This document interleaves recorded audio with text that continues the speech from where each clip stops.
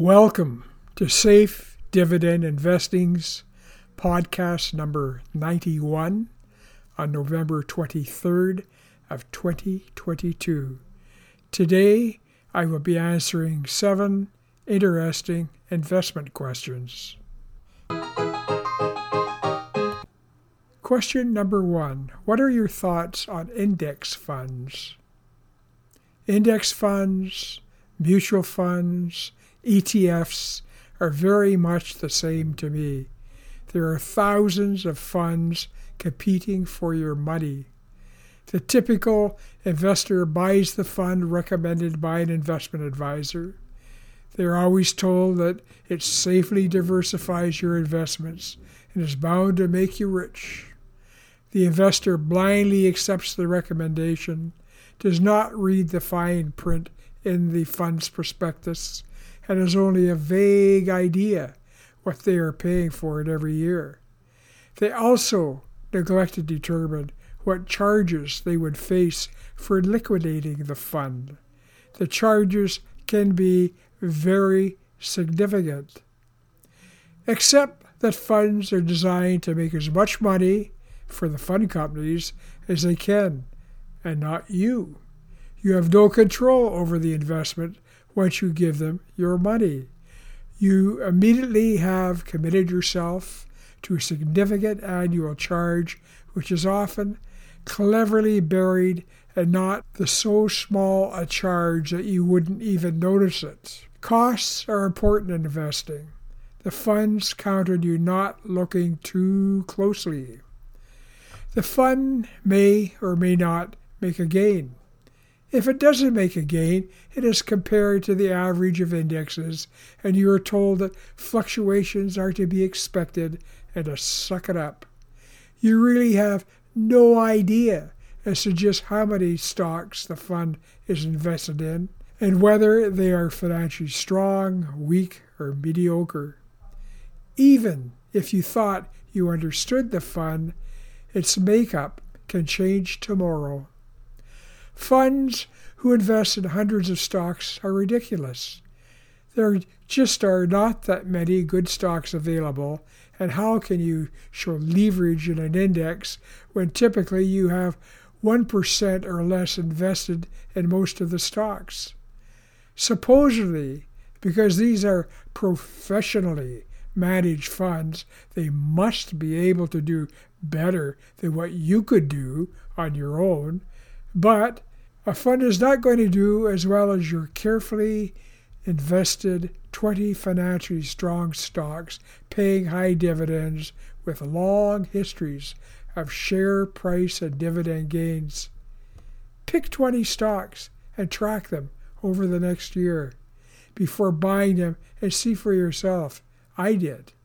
Obviously, because I naively lost $300,000 in mutual funds that an investment advisor had put my money into, I have little faith in any fund that is being marketed to me. I have no one to blame but myself if my portfolio performs poorly, but I will always know exactly what I am invested in, why I am invested in it, and what it is costing me. My portfolio is many multiples ahead of where I started off self-investing 20 years ago, despite the very generous dividend income it pays me every year. Question number 2. Can you get out of debt without declaring bankruptcy? If you can avoid your creditors for a length of time, depending on your jurisdiction, and exceed the statute of limitations, you cannot be sued for a debt. Without pursuing legal proof of your debt, you are now free of the legal responsibility of that debt. It is not easy, but not impossible, to avoid creditors, their lawyers, and their collection agencies. You may be changing your residency every few months, living under an alias, restricted on how you can earn enough to survive, avoiding any contact with relatives or friends, living without credit cards and a bank account. In most cases, it is easier and less stressful to just go bankrupt. Question number 3. What is the ideal number of long-term stocks for proper diversification in a portfolio? It is important to recognize that no one can accurately predict future stock market gyrations. Some of the stocks that are selected for a portfolio will do better than other stocks in the portfolio. This is why you invest equally in 20 stocks and not 2 stocks or 200 stocks. 2 stocks put too many of your eggs in one basket. 20 stocks minimizes the risk that one stock that deviates from its set historical patterns could negatively impact your portfolio's total results. More than 20 stocks increases the chances that you will not take the time to periodically rescore each stock. As well, there is a limited supply of financially strong stocks paying high dividends, and you want the best of the best in your portfolio. There are fewer than 100 stocks out of thousands traded on the New York Stock Exchange that would even be considered for such a portfolio. If one of the 20 stocks encounters a once-in-a-million disaster, the most you would lose would be 5% of the value of your portfolio. If your 20 financially strong stocks are generating a safe dividend income that averages 6% of the value of your portfolio, the impact of losing one stock in the portfolio will hardly be noticed. Question number 4. If I file for bankruptcy, will everyone know? Bankruptcy is a means of getting rid of crushing debt. In some circles, it is seen as a rite of passage on their way to eventual success. A high percentage of those who go bankrupt this year have been bankrupt before, which means creditors are either not checking or did not care. So even if someone learns you have previously been bankrupt, it is not much different than learning someone was divorced. Interesting, but so what? The slate has been wiped clean. Half of marriages end up in divorce. Far fewer people become bankrupt than divorce. Probably because if the debt obligation is small and the debtor's assets are negligible, it is not worth the effort and money to go bankrupt or pursue the debt through the courts. To find out someone is bankrupt is not easy unless they tell you. You have to make an effort to check public records, which can cost you money and time. Few people have the motivation and time to conduct such a search. Question number 5. Why are hedge funds so popular if most of them underperform the S&P 500? People want to believe that experts exist that can predict the future. When a hedge fund gets lucky and realizes a quick, large gain for one investor, the hedge fund milks that proof of their ability to read the future and generate fantastic profits for their clients to the fullest. Naive investors, blinded by their desire to also become fantastically rich, shovel their money at the hedge fund. Since hedge funds are usually only accepting amounts of $1 million or more and taking 2% of that money as an entry fee, they are immediately ahead $20,000 every time that investor invests with them. The investor loses all control over what the hedge fund does with their money.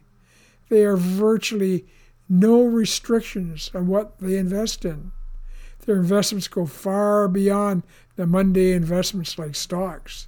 The more exotic and obscure, the greater the appeal.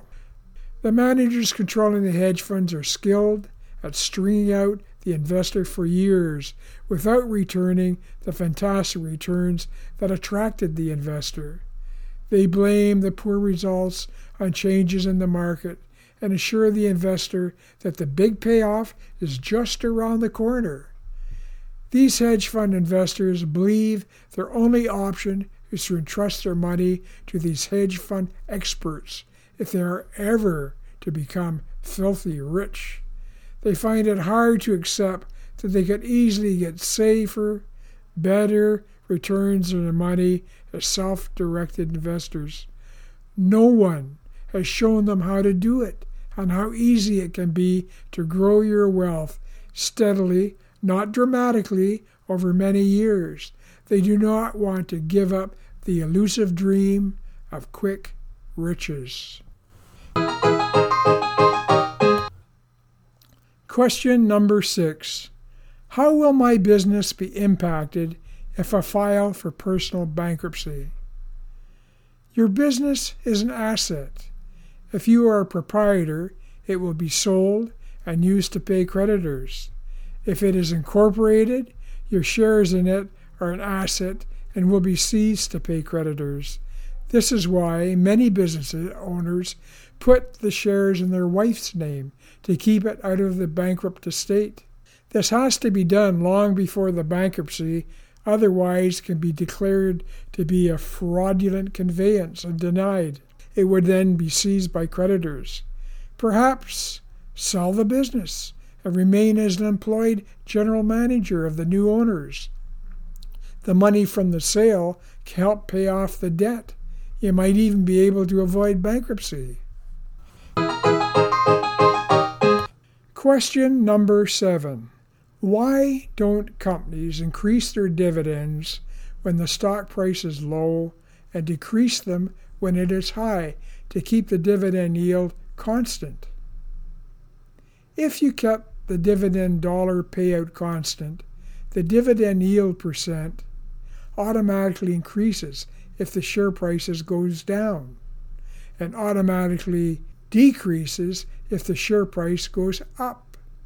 Since large banks are in competition with each other, you can often see many instances where, as their share prices increase every year, and they keep increasing the dividend payouts to keep the dividend yield percent the same as it has historically been.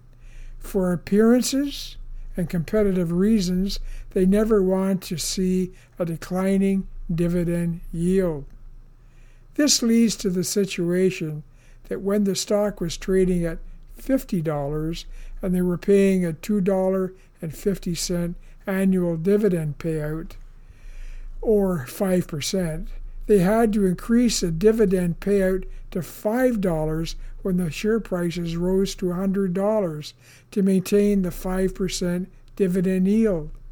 Thus, for a stock that you originally bought for $50, you're now getting a return of 10% on your original investment, not to mention the new capital gain, even though the dividend yield percent still remains at 5%.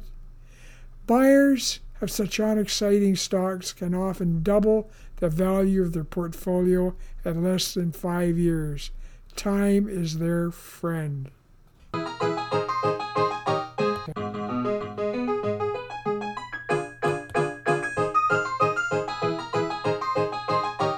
Thanks for listening.